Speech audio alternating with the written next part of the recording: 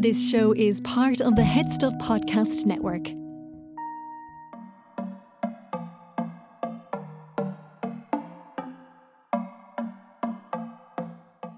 Sex and drugs and sausage rolls. I'm James. And my name is Cian, and that was Glenn Close but no cigar. Welcome to Sissy That Pod, the RuPaul Drag Race reaction podcast on the Head Stuff Network. Today it's Drag Race UK episode 5. It's the Ruru Vision. It's the crossover we've always wanted and we've finally gotten. And the episode did not disappoint. Oh my god. I genuinely think it was a roller coaster. I think it's it's definitely my favourite episode of Drag Race in the last year. I loved it. I have not been more moved and excited and genuinely laughed out loud in such a long time. I thought this is a perfect episode of Drag Race. Ooh. And a perfect episode of Sissy That Pod. I mean, as ever. It's hard not to be perfect. Joining us, whiff of Eurovision, and we know who to call. William Lee Adams. He is the man you see behind Wee Wee Blogs, the Eurovision blogger. He is always a joy to talk to, has such great insight about the world of drag and the world of Eurovision and how they collide. So last time we spoke to him, it was Drag Race Canada, and he's back for Drag Race UK. Welcome to the podcast, William Lee Adams. William Lee Adams, we could not even mention the word Eurovision without calling you up and getting you involved in the episode. How have you been since we last spoke? Hello, boys. I have missed you so much since the last episode. Oh, my goodness. I'm bored. I'm not going to lie. I've been working at home since March. And, my bootay is a little sore from all this sitting. And now that it's cold, I don't really exercise outside, so I'm ballooning. And then I saw Tia Coffee, and I was even more aware that I was ballooning. But anyway, that's for a separate podcast. I'm trying to stay positive, and I hope you are too. I was actually like a minute late to this call because I had to do some stretches because my leg was sore from sitting down for too long. I feel like, these are sort of lockdown maladies that we're And I didn't open the meeting room particularly hastily because I needed a moment to decompress after what just happened. That was an episode and a half, right? So much went on. This is going to sound really gay, but the pandemic really hit home when I heard about the queens at home. Yeah. Absolutely. So let's just get over that little first part from the old life at the top of the episode. I thought it was very shady. I knew Veronica wouldn't make it to the episode because I accidentally saw it when I was looking through spoilers to work out what episode was which. So I thought it was funny when they had a bit of her being like, I'm not going anywhere, you're going to have to live. And then it was like, oh, sorry, COVID, bye. I'm kind of glad. I think it's actually good for Veronica that she didn't get to come back, and I'll tell you why. Because she was starting to come off as sort of salty and entitled, and there was a sense of her that she was like, I'm owed this, and I think that she can go away now having done well, and then come back hopefully with a bit of a new attitude in season 3. So I think it's good for her that she didn't. Yeah, I think so. And she'll have that storyline of being like, knowing what it's like to be missing out in the competition makes me want to fight even harder. And we love that. We do, absolutely. Miss Vanjie. This is a bad analogy, but you know how Shangela went out and then she came back and she slayed? I feel like Veronica was doing way better than Shangela was her first time around. So when she comes back, that pig nose could become a pig crown, right? She's going to have the hooves, the trotters have everything. She's going to slay her way. A bacon crown, Bimini will be disgusted. Baby got back. Bacon. Did you think Ginny Lemon's departure was iconic or disrespectful? Where did you land on that scale? This lemon was sour, okay? When life gives you lemons, you make lemonade, right? You don't spit the citric acid in the judge's face when they've taken a chance on you and put you in this competition. Do you think she wasn't asked back, or do you think she said no to being asked back, when Rue said that? I think Rue said we're not inviting her. I think so too. I was trying to figure out, was the wig a subtle reference to Ginny Lemon? I couldn't figure out what was going on with that hair piece in that particular time. But no, to be honest, I thought it was both iconic and disrespectful. And that, I kind of think, you go there, you know what's involved. You lip sync for your life if you're asked to do so. And especially for someone who came in with such a reputation as being, a really fantastic queen. Yeah. I think Yeah, she it was wore the weird. wig because she was like, I am more than enough lemon. We don't need that stinky lemon pledge up in here anymore. Take it away. And also, she kind of shot herself in the foot because every minute you get on TV is a minute to be discovered to win new fans. And I just thought it was rude and like, it was self-sabotage. Yeah, absolutely. Oh, completely. Because it was like, I think it was like, if you were to go, if this is a different podcast where we were like, you know, psychologically analyzing the girls, we might say that she was scared she would lose the lip sync and felt that she would take that matters into her own hands and just be like, well, you can't tell me I've lost because I've decided not to participate. So we never know.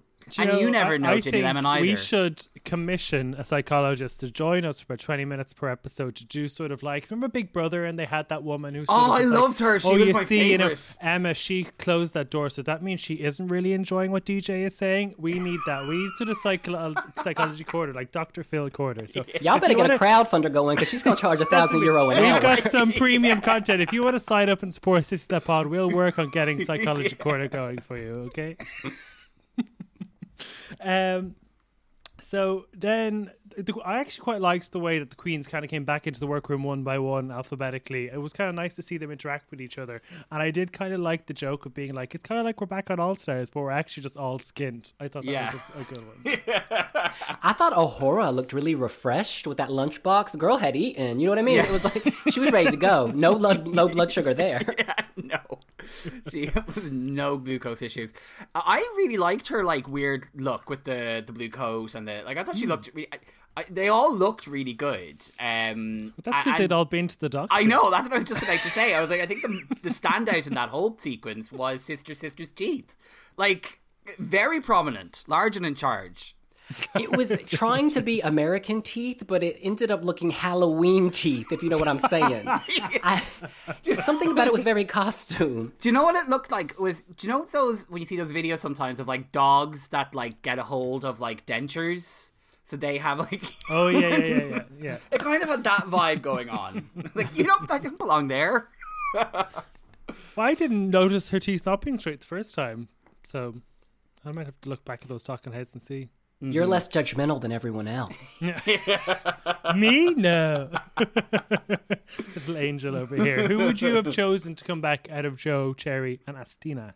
You know what? Because of the pandemic, I was like, we have to pick Sherry Valentine. Our girl has been out there on the front lines helping people for 7 months, was it? Yeah. And Joe Black was my last choice. Maybe because I didn't remember Joe Black. And all of them seemed to be saying, oh, we want to know more about Joe Black because we don't know him. Whereas I was like, girl came and girl left. Bye.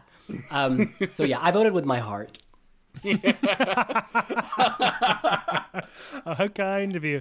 I do think Joe Black would have been my first choice just because he's so, he's just such a different character on the show. But Cherry would have been my second choice because I did feel her pitch I thought was great, which was like, I've stepped my pussy up and I want you to come on and beat me. Like she was kind of saying I'm competition now, so that's good. Is she Cherry or Sherry? Cherry. Oh, damn. I wrote Sherry. You're getting confused with She Who Must Not Be Named from season 12. There we go. No, I would have. I really like Joe Black, but I think that like he's too much of a character for like. I don't think he's versatile enough in some ways for this kind of a competition because it needs you to be able to be like lots of different things. So I would have liked to see Cherry Valentine back because I thought like kind of. She was done bad by a challenge that she kind of slipped up a little bit at. She didn't really deserve to go out. She did a good job on the lip sync. It just happened to taste it better. So I would have liked to see Cherry Valentine back. Yeah, I would say none of the four that went actually deserved to be in the bottom the week that they got kicked off. But alas, here we are. I think Astina was a little arrogant because she was like, I evolved. She was the only one I felt who was like, it was like a job interview. She was like there to deliver, and it just lacked the warmth that I wanted. Yes, yeah. She was too Pokemon for you. You wanted a bit more personal. Exactly. I mean, I think we'll go on to find that. I think just Joe's drag is just different from the drag you need to provide on Drag Race, but we will get onto that. And as we watch the stocks of H&M plummet overnight. I do think he really shot himself in the foot. I think he really chose the totally wrong team for Rue Revision. I was like, first person I would have thought was Taze and then Bimini. So when I saw he had chose Tia and Sister, I was like, okay. You can tell he had been gone from all the recent challenges. Yeah, and wasn't aware of who could slay. Yeah, absolutely. I mean, like Tia, apparently great performer. Like I actually thought that like her performance in the revision was brilliant. So like, you know, fair play, Joe picked Tia, but then like to go for sister next, it was just a very odd group to pull together. And it was kind of like, it reminded me of that like season 6 challenge where you had like Darian Lake and then like the like sexy cool like Courtney Adore, that one where you kind of just had poor old Lawrence in the background stomping around the place. I don't really know what I'm doing here, but these people are so good, they're going to carry me to victory. Like that's kind of what ended up happening, but like by accident in a way. Yeah, I think so too. I think Lawrence, though, kind of has such good presence and comedy anyway that he was able to sort of pull it through for him.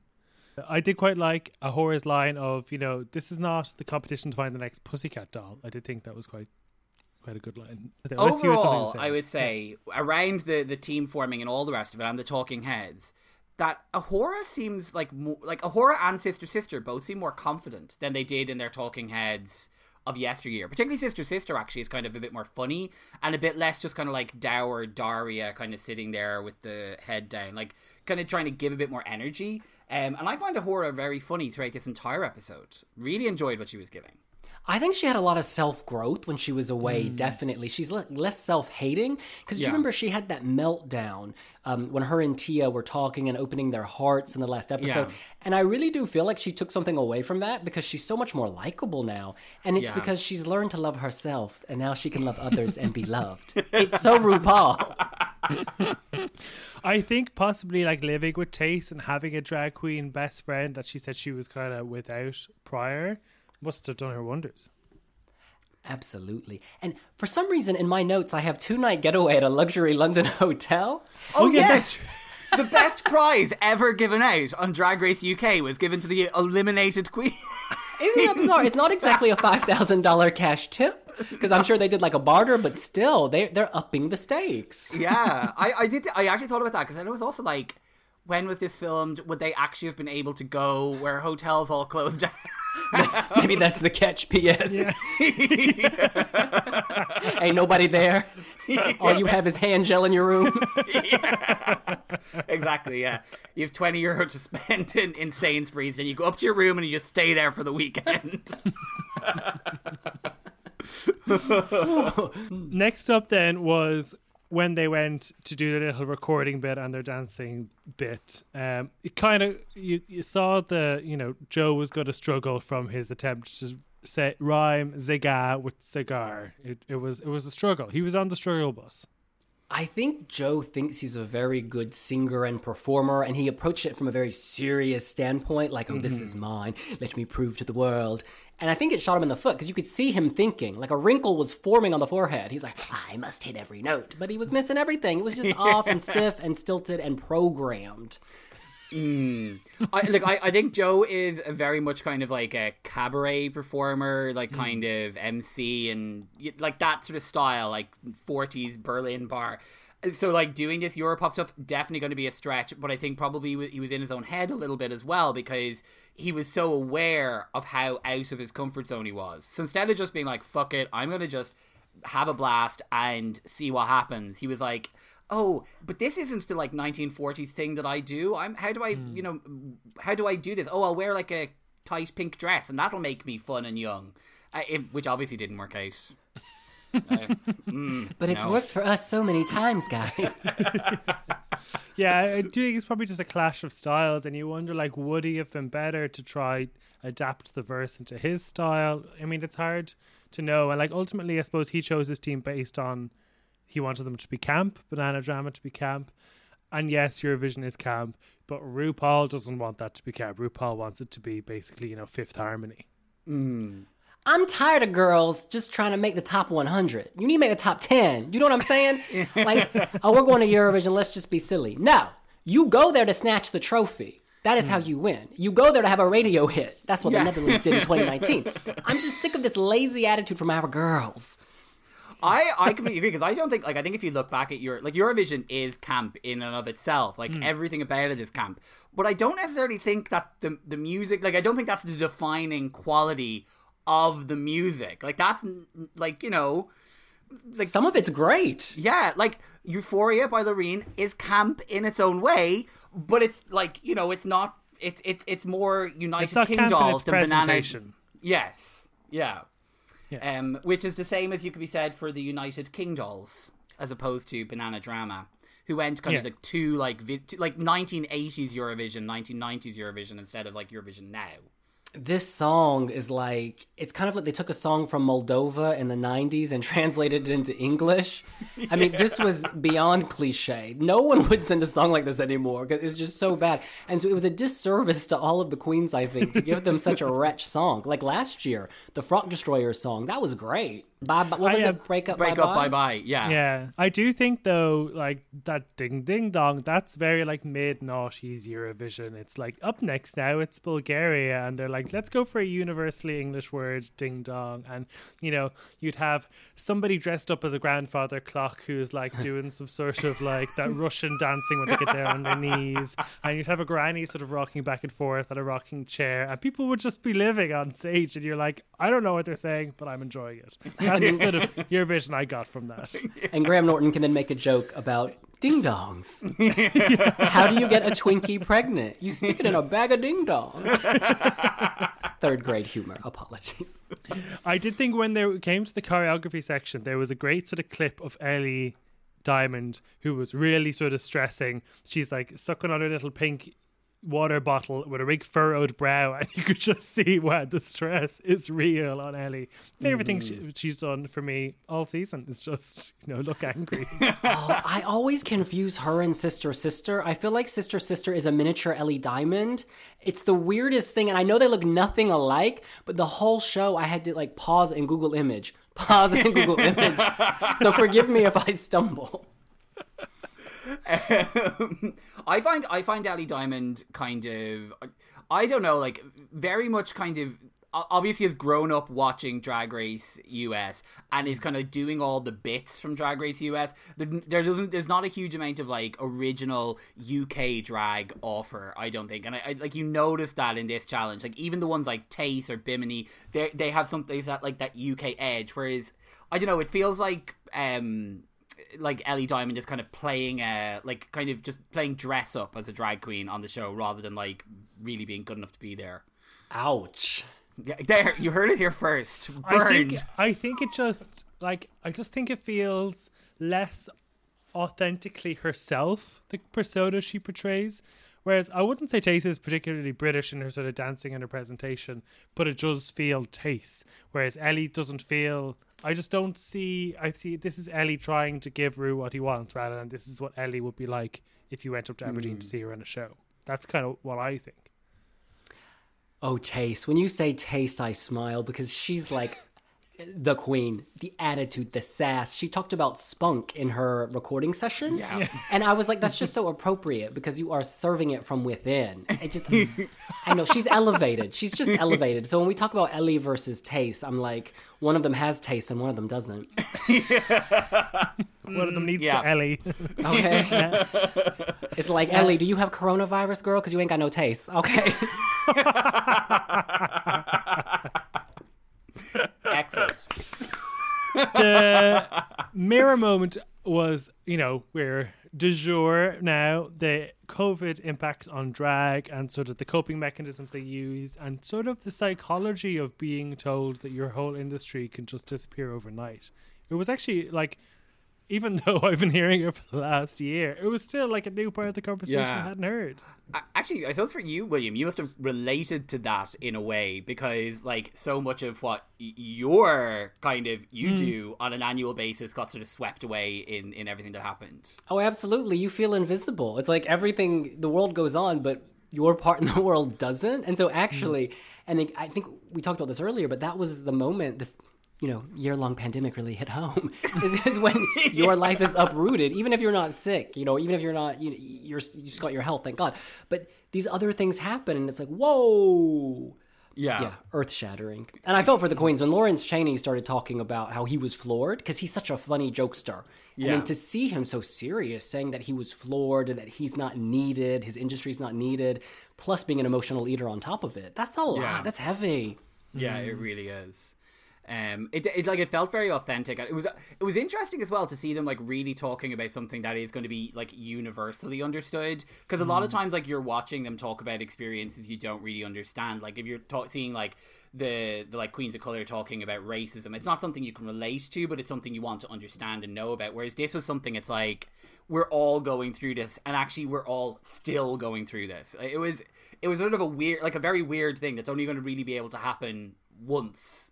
Yeah, hopefully. Fingers crossed. 2023. We're on the episode 500. We're discussing. But I mean, I've heard musicians and actors talk about what it's like, not having any work. But I never really heard them discuss the psychological impact and just sort of how it can sort of attack your purpose. And even RuPaul sort of towards the end talking about how he's kind of been stuck at home for 7 months and been in quarantine and stuff. So. Yeah, it was interesting to see the sort of psychological impacts of that.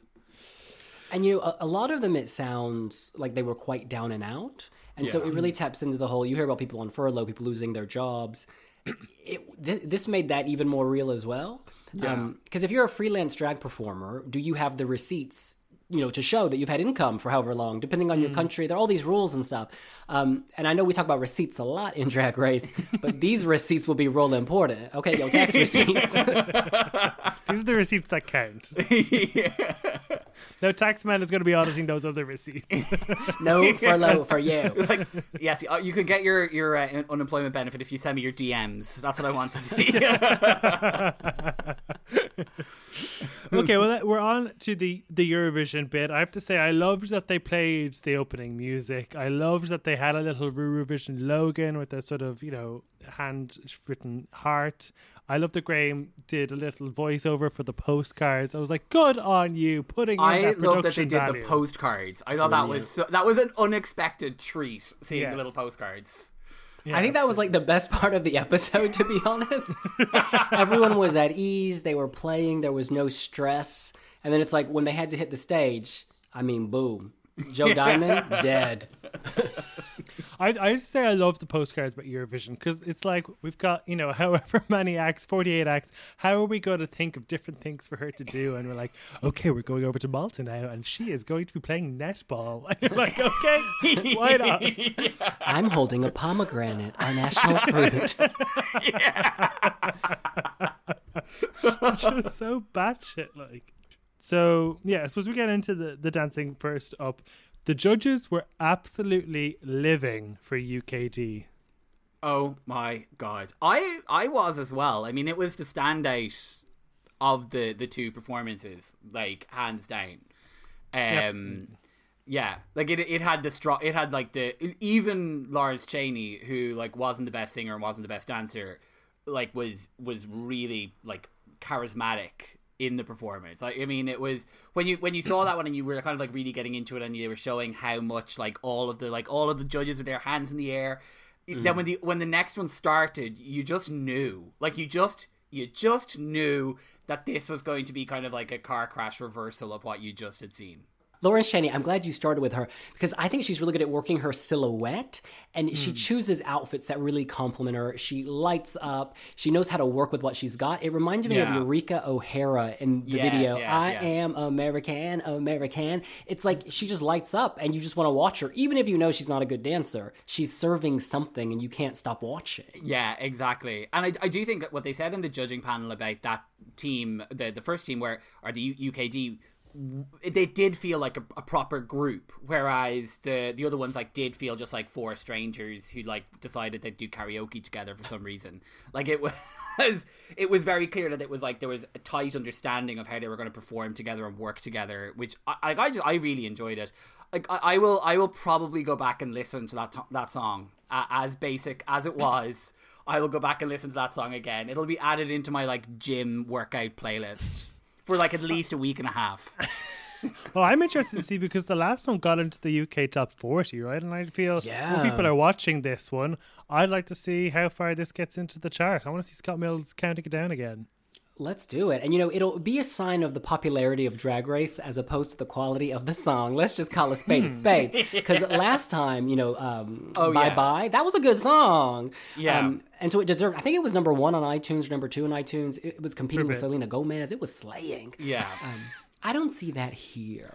Oh yeah, I think this is just as equally cheese-conic, like, no? Oh no, I think that this is really, really good for a Drag Race song, whereas Break Up Bye Bye was just really good as a song. Ooh, I like what you did there. That's I've got layers to my appraisal. Would you really listen to Break Up Bye Bye on its own? Girl, like, if it the question should be, do you? And the answer is yes. But I do, because it's associated with Drag Race. Like, if that was a Charlie Puth song, would you listen to it? I mean, if I heard this, yeah. I know, like, Break Up Bye Bye was, like, in my, like, top, I think my top 5 most listened to songs of last year on my Spotify list. Yeah. Oh, there should be a bonus episode on James's Spotify Wrapped. I feel like Jeps we'd get. Call Stockholm or let them know. Can I backtrack a little to A'Whora? Sure. When she was recording her rap, it was so loud and aggressive. I thought she was having an orgasm and then popped a blood vessel. It sounded painful. And I was so glad she cleaned it up for the actual performance.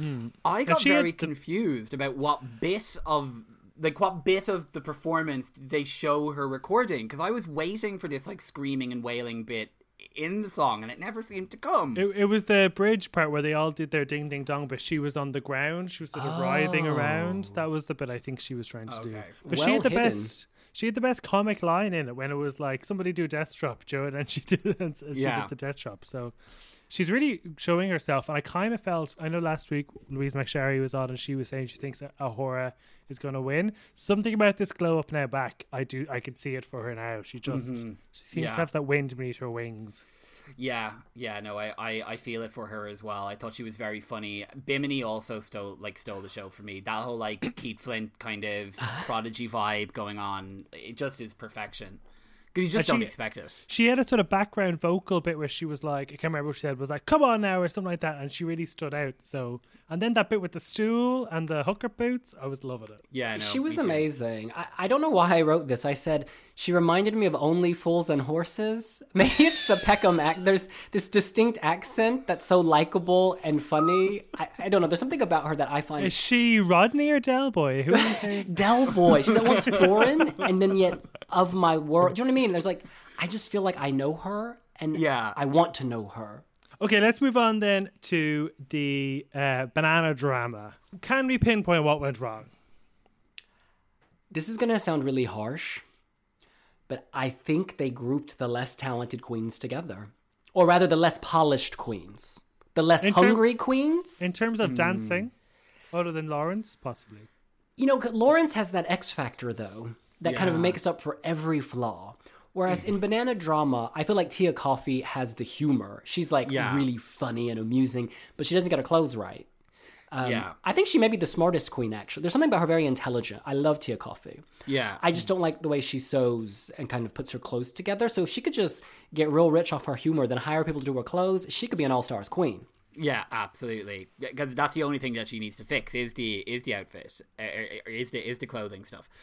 And I think that had she been on the like, I think that she could have done just as well in the other team. Like if she'd been on the other team with Lawrence, like instead of Lawrence Chaney, that team would have been like really fantastic because she was so strong. But yeah, I think that where they went wrong was probably just a lack of cohesion. Like I would have found it frustrating. Being Ellie and being like, why do we do this? And Joe being like, no, so I can't do that, do something else. Like, we have to push ourselves here. Yeah. No, absolutely. And was there not some way that you can choreograph around someone who hasn't danced? Like, lift them up and let them lie across your arms, or dance around them in the middle, or do some sort of funny shtick with them. I just thought the whole, you know, you're dead when you're roly-poly. That's it. Speaking of roly-poly, was anyone trying to roll the ball? Was anyone trying to push it? Because in the other group, Taste was like, come on, you can do this, we can do this. Whereas in Banana Drama, No one was holding the banana. We can't do this. Yeah, we can't do this. Yeah. But I kind of think, like, this goes a little bit, I think, to maybe the lack of maturity in Ellie Diamond. But Ellie Diamond could see that they were struggling. And instead of saying, right, I'm going to get out ahead of this and I'm going to try and, like, whip us into shape, she just, like, went into herself and started stressing out and then started blaming other people for the fact that she was going to be held back.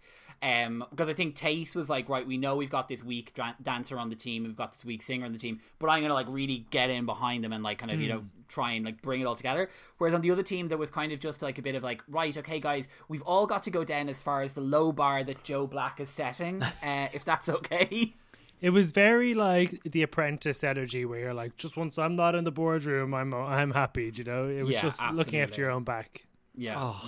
You know, Jujubee's famous line, or rather the line given to Jujubee, was from RuPaul. She said, turn up the heat or go down in flames. And that's exactly what happened to this group. No one was turning up the cooker. It's like Tia Coffee Girl. You said that during your time away, you were like your own percolator, you know, learning to make your heat, learning to do it on your own.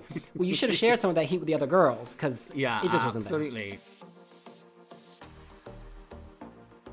So, James, while we're still getting Psychology Corner up and running in our exclusive premium members only feed, what can people expect if they were to head over there this week? I mean, other than feeling like they're dripping in diamonds with the pure opulence of being part of the most exclusive club on the internet. I mean, other than that, we're rocking and rollicking into episode 5 of Drag Race Vegas Review, and things are getting tasty. It's family affair this week. We've got Vanjie's mama coming in to set her little baby up on the most painful date of all times. You thought it was bad last week when Cameron got dumped on that rooftop. It gets so much worse. And also, if you want to see probably one of the Asia O'Hara in the smarmiest way possible, trying to like get a discount on an engagement ring. I mean, it's all there for you, all there to be taken. And we are getting set up. Next week is the last episode, and we're getting a hint of the old coronavirus. Is like just like in this episode of Drag Race UK. It's like the spectre. The spectre is on the horizon. Yeah. Okay. Well, look, there's a lot in there. There's a lot of cultural significance that you need to slurp up.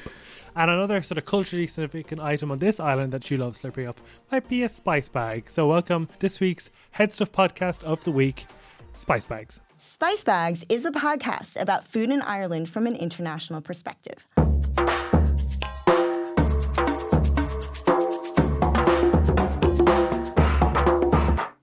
Hi, I'm May. I'm an American food writer, and I'm with my friends Blanca, a chef from Spain, and Dee, an Irish food editrix. And we are the Spice Bags, 3 sassy ladies with a lot to dish up.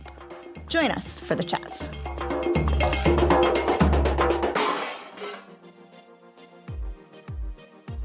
Okay, well, let's move on to the runway. So the category was A Day at the Sea. First up then was Bimini with her baby blue lace number with her little parasol. I thought this was great.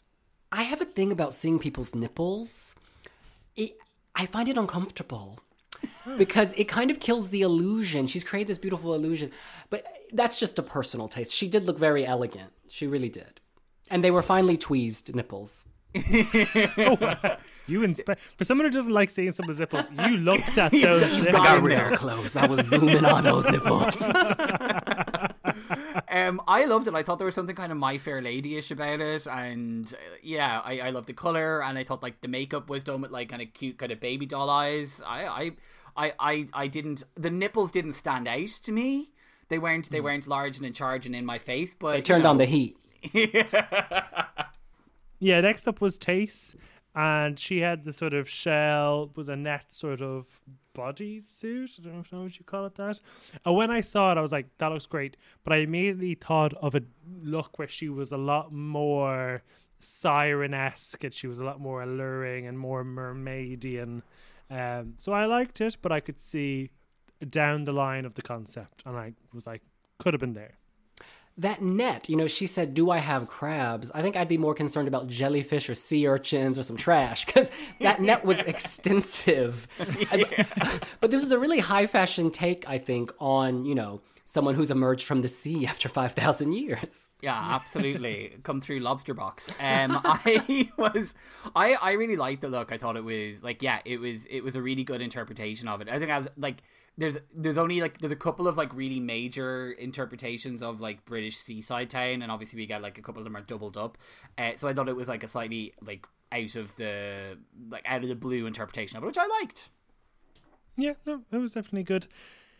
Let's talk about the Battle of the Chips. I don't think it was a battle, was it? No. One was supersized and you wanted to eat it. The other was, it was not either of those things. I have a fear of ketchup. I've not had it since I was 9 years old. So I actually found both outfits very triggering. It was like watching blood. When I see ketchup, I just think of blood. And so we had these women, or these drag queens with these large fries. I don't know where they shoved the fries to keep them erect like that. And they were dripping in ketchup, and I really turned away. But when I looked closer, when I looked back, Ahura took the cake. She looked expensive. Her newspaper was finely wrapped. It was like New York Times as opposed to Daily Star, whatever the other one had. It was just a bit more down market. Joe, it's funny you say that. I actually have a hatred for dried ketchup, because after ketchup like dries for a bit, it gets real sweet. And if I'm in a room with like a plate that someone hasn't put away and there's ketchup on it, I have to be like, you need to get rid of that plate now. Wow, I wish we had that psychologist here now. This ketchup support group. I have no strong feelings. A gay man who doesn't like ketchup. What's going on with us? Girl, you like mayo though? No. What do we think of these accusations that Sister was supposed to be doing a Pamela Anderson I'll be ready look, and then went on a little dalliance for 7 months and came back with an almost identical but worse attempt at Ahura's? Who the hell wants to dress up as a French fry? I mean, honestly, if it's copying, you need to rethink your strategy, because it was a really bad strategy. It's weird. It's a really strange... I don't know why you would do that. So I want to not believe that she copied her, because why would you want to copy a French fry, pigeon chip, whatever it was? Well, no, I think it was a good look, but I just don't know why you'd copy it so closely and not do it better. I think that if anything, if you were kind of like looking around the room for inspiration and you wouldn't pick the most distinctive look in the room and be like, I'm going to make a version of that. You would try and be like, okay, this is what people are doing. I need to think of something that I haven't seen there so it stands out. I was just horrified no one dressed up as a donkey. That's all I care about. Is that a beach theme? Yeah, at like the Brighton, the Blackpool Pier, like the donkey rides up and down. They have it on Strictly every year. They talk about it. We don't ride donkeys at the beach. I think somebody could have been like a sandman or like a sand castle and have like a shovel sticking out of them or something like that. Like, I think that was a fun concept you could have gone with. Yes, I agree. Because we've seen Ellie Diamond do a seagull, so God only knows what a donkey would look like. It's so funny with Ellie Diamond. I was not into the look until the judges pointed out she had a webbed foot in a heel. Like, she was really making the seagull high fashion up close, but from far away, it was just a big mess. I was like, girl, your skin, what's wrong with your skin? Get some moisturizer. She loves that sort of furry texture. I wouldn't be surprised if Ellie Diamond is a furry. I think she probably is a furry, and like a really disturbed one. Okay. He's like an avian furry. I don't know.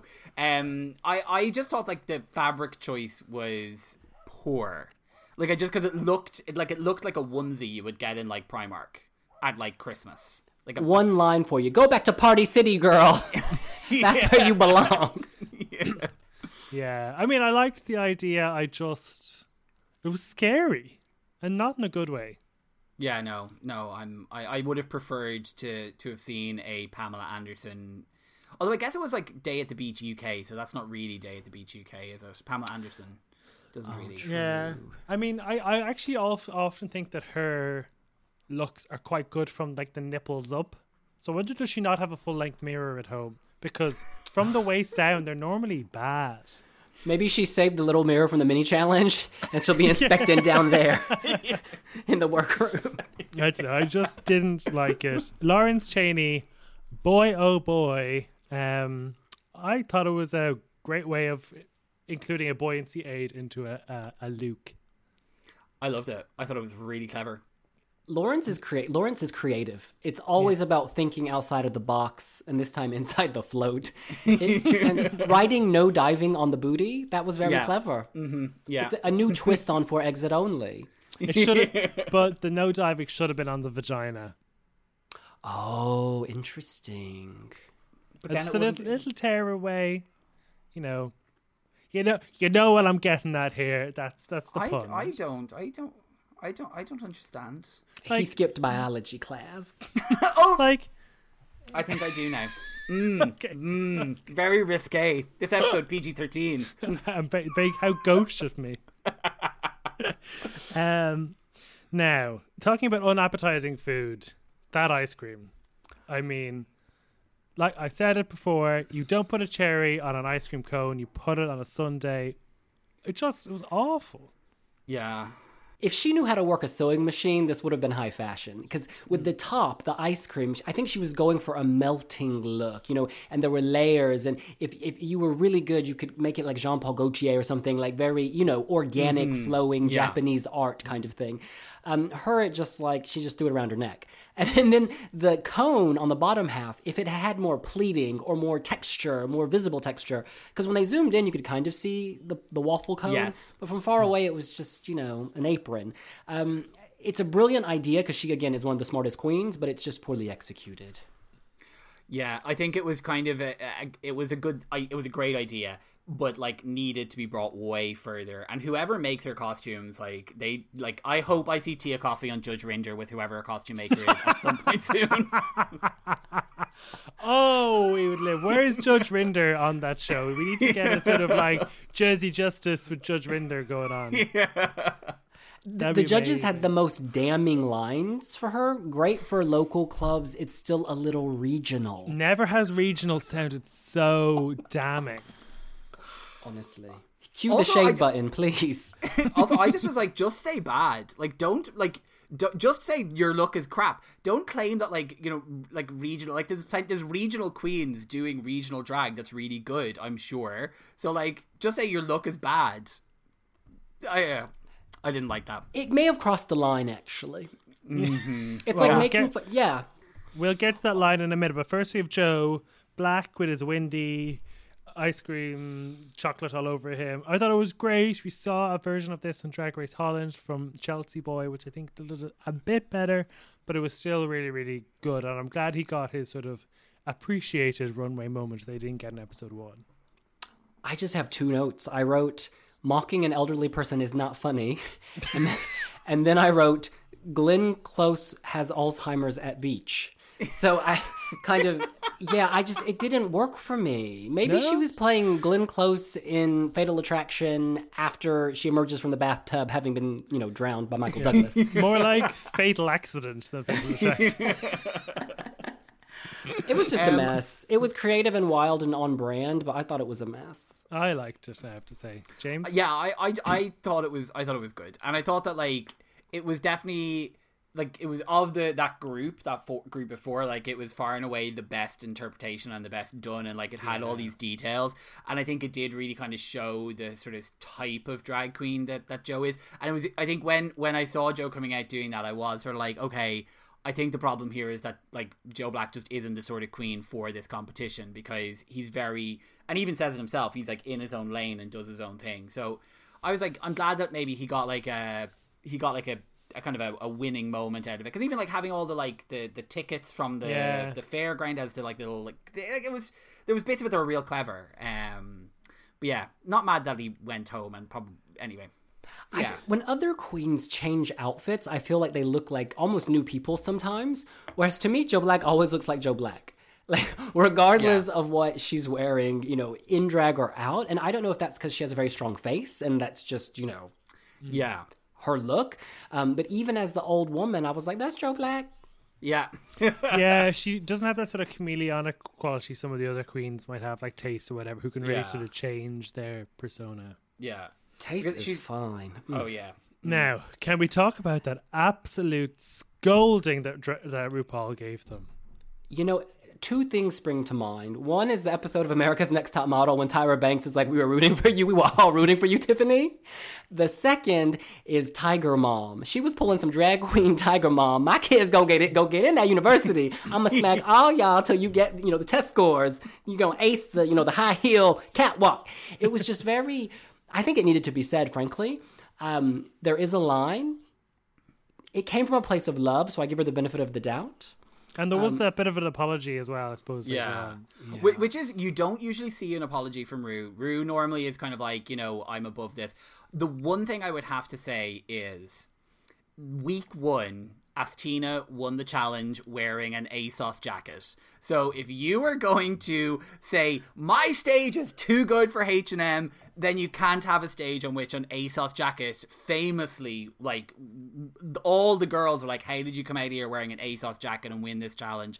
And she was like, well, I just did. It doesn't matter. It's about the queen wearing it, not about where it comes from. But apparently now it is about where it comes from. But I think his problem was he shouldn't have said anything. He should have just said, okay. But when he said sort of H&M and that sort of, ha ha ha, look at me, Rue took that like a slap in the face. And he was like, that was like a chartreuse. No, that's not a sort of, what would you call it, like other? A lavender rag to a bulge, and he was off. And like his face, he looked disgusted. It's almost like Rue took it as disrespect. You've had 7 months to prepare for your return. I've now extended you another opportunity because you were kicked out. Remember, I didn't have to bring back another girl, but you got to come back. Would Cherry Valentine or Astina have been so lazy? How dare you spit on my competition? Yeah. Possibly. It's the most animated really that we've seen Rue since, was it that season 7? They're like, I don't want to hear any more goddamn excuses anymore. Like it's the first, it's the first time in a long time you've seen Rue like properly invested in what's going on there and like giving feedback. Like, especially, I think what's coming through to me is that all of this, I think, is driven from a point of looking at Tia Kofi and being like, you have it, but you keep not trying. You keep not, like, kind of thing, you could be beautiful, you could be spectacular, but you keep on not trying hard enough. And I think that frustration is just like killing Rue. Yeah, and I think that's a more important frustration for the show than what Joe Black wore in the challenge. Like, what you wear in the challenge isn't really important. Like, Joe Black served it on the runway where he was supposed to. Yeah. I was so surprised that Rue was so annoyed about I wonder that. If maybe that reaction that Joe Black got was kind of like the reaction that RuPaul wanted to give to Ginny Lemon in the 7 months ago. It had been like mulling, like, how dare you disrespect me, since Ginny Lemon had walked off, and then poor Joe Black came out wearing a H&M dress and was all like, haha, it's a H&M dress, and Rue was just like the Eye of Sauron. Like, well, damn, we don't need that therapist. You're talking about displacement defense mechanisms right now. We owe you €1,000. Weaving it into Lord of the Rings references as well, He is a talented man. I do it all. Yeah. I just thought, that's a meme in itself, Just mention other things and Rue's face. Like, I'd love to see the stocks of H&M in the morning where they go up or down. Like, it's just going to be funny. Then there'll be an expose, RuPaul paid by H&M for elaborate meme-worthy reference. No, like that'll be like a TikTok video of like when somebody tells me they don't like the Rocky Horror Picture Show, and then it's Rue's face like being disgusted. Tia Kofi, I love Tia Kofi. Can I tell you, there was a big Eurovision countdown around New Year's, and she took over the Wee Blogs Twitter, and she was like tweeting from our account her love of Eurovision for like an hour. She's such a lovely person, and I'm like really invested personally in her doing well in this contest. But I'm starting to be like, okay, you got the brain, you got the humor, but girl, you got to get the look. And then it's like when you're watching a teen movie and the geeky girl doesn't take off her glasses till the final 30 minutes. I'm like, take off the damn glasses, girl, because you are fierce. She is so beautiful and she's so elegant and so high fashion. And I'm praying that she unveils those outfits you guys mentioned that she had hidden in her wardrobe somewhere. So you want that moment in Princess Diaries where Anne Hathaway straightens her hair? Yes. Do we agree with the lip sync winner? Oh, lip sync winner, I don't agree with the bottom two.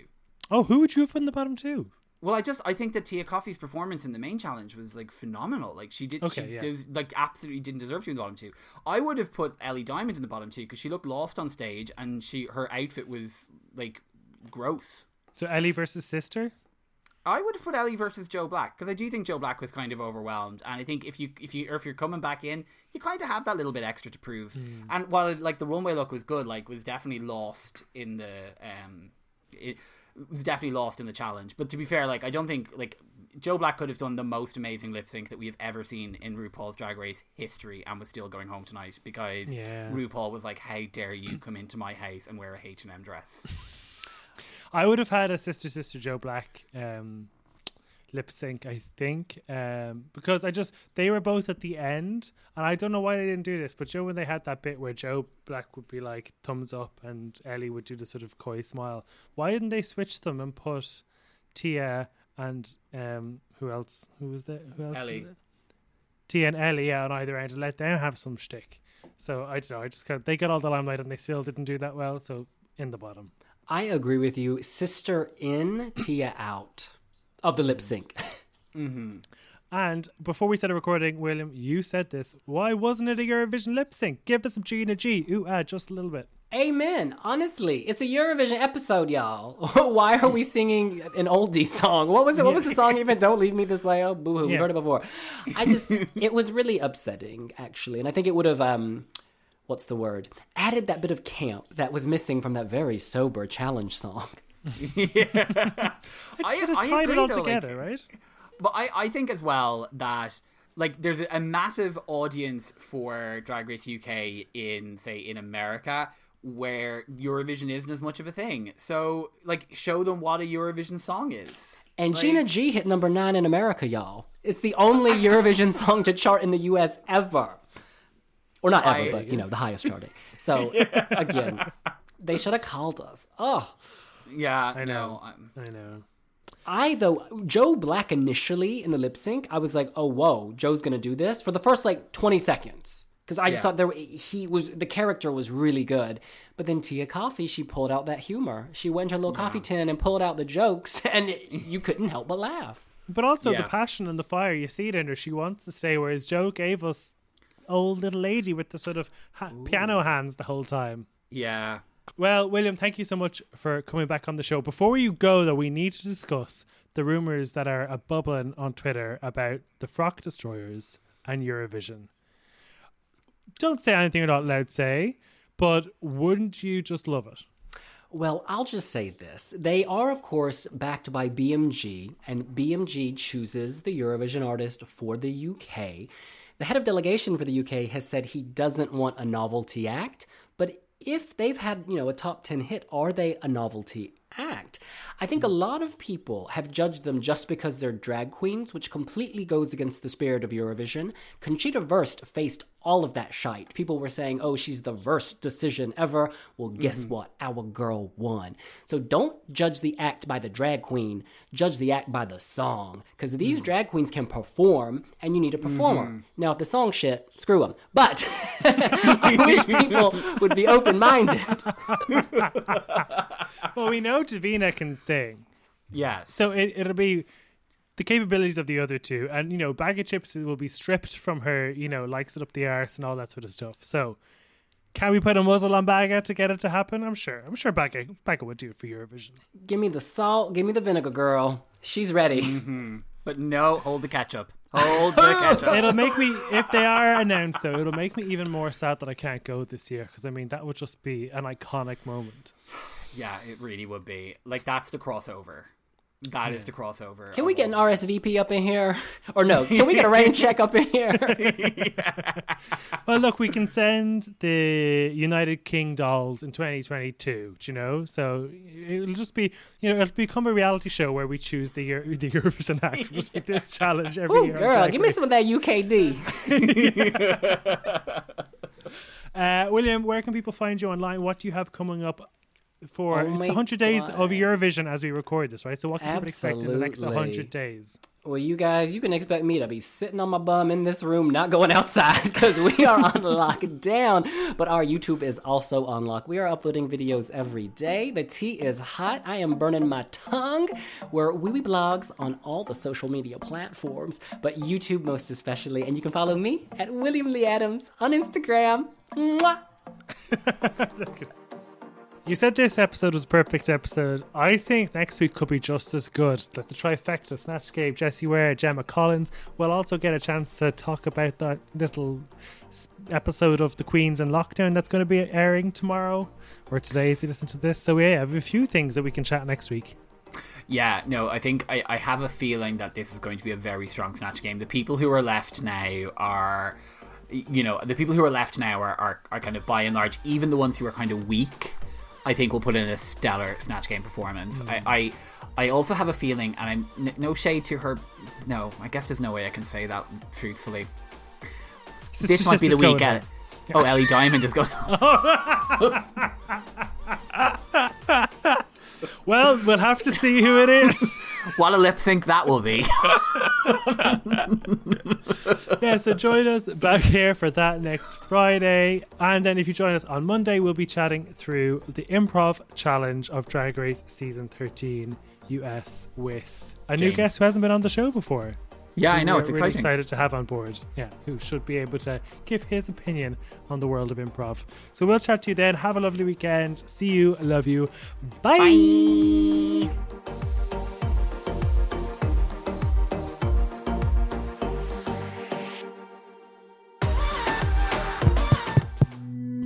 This show is part of the Head Stuff Podcast Network, a hub for the creative and the curious.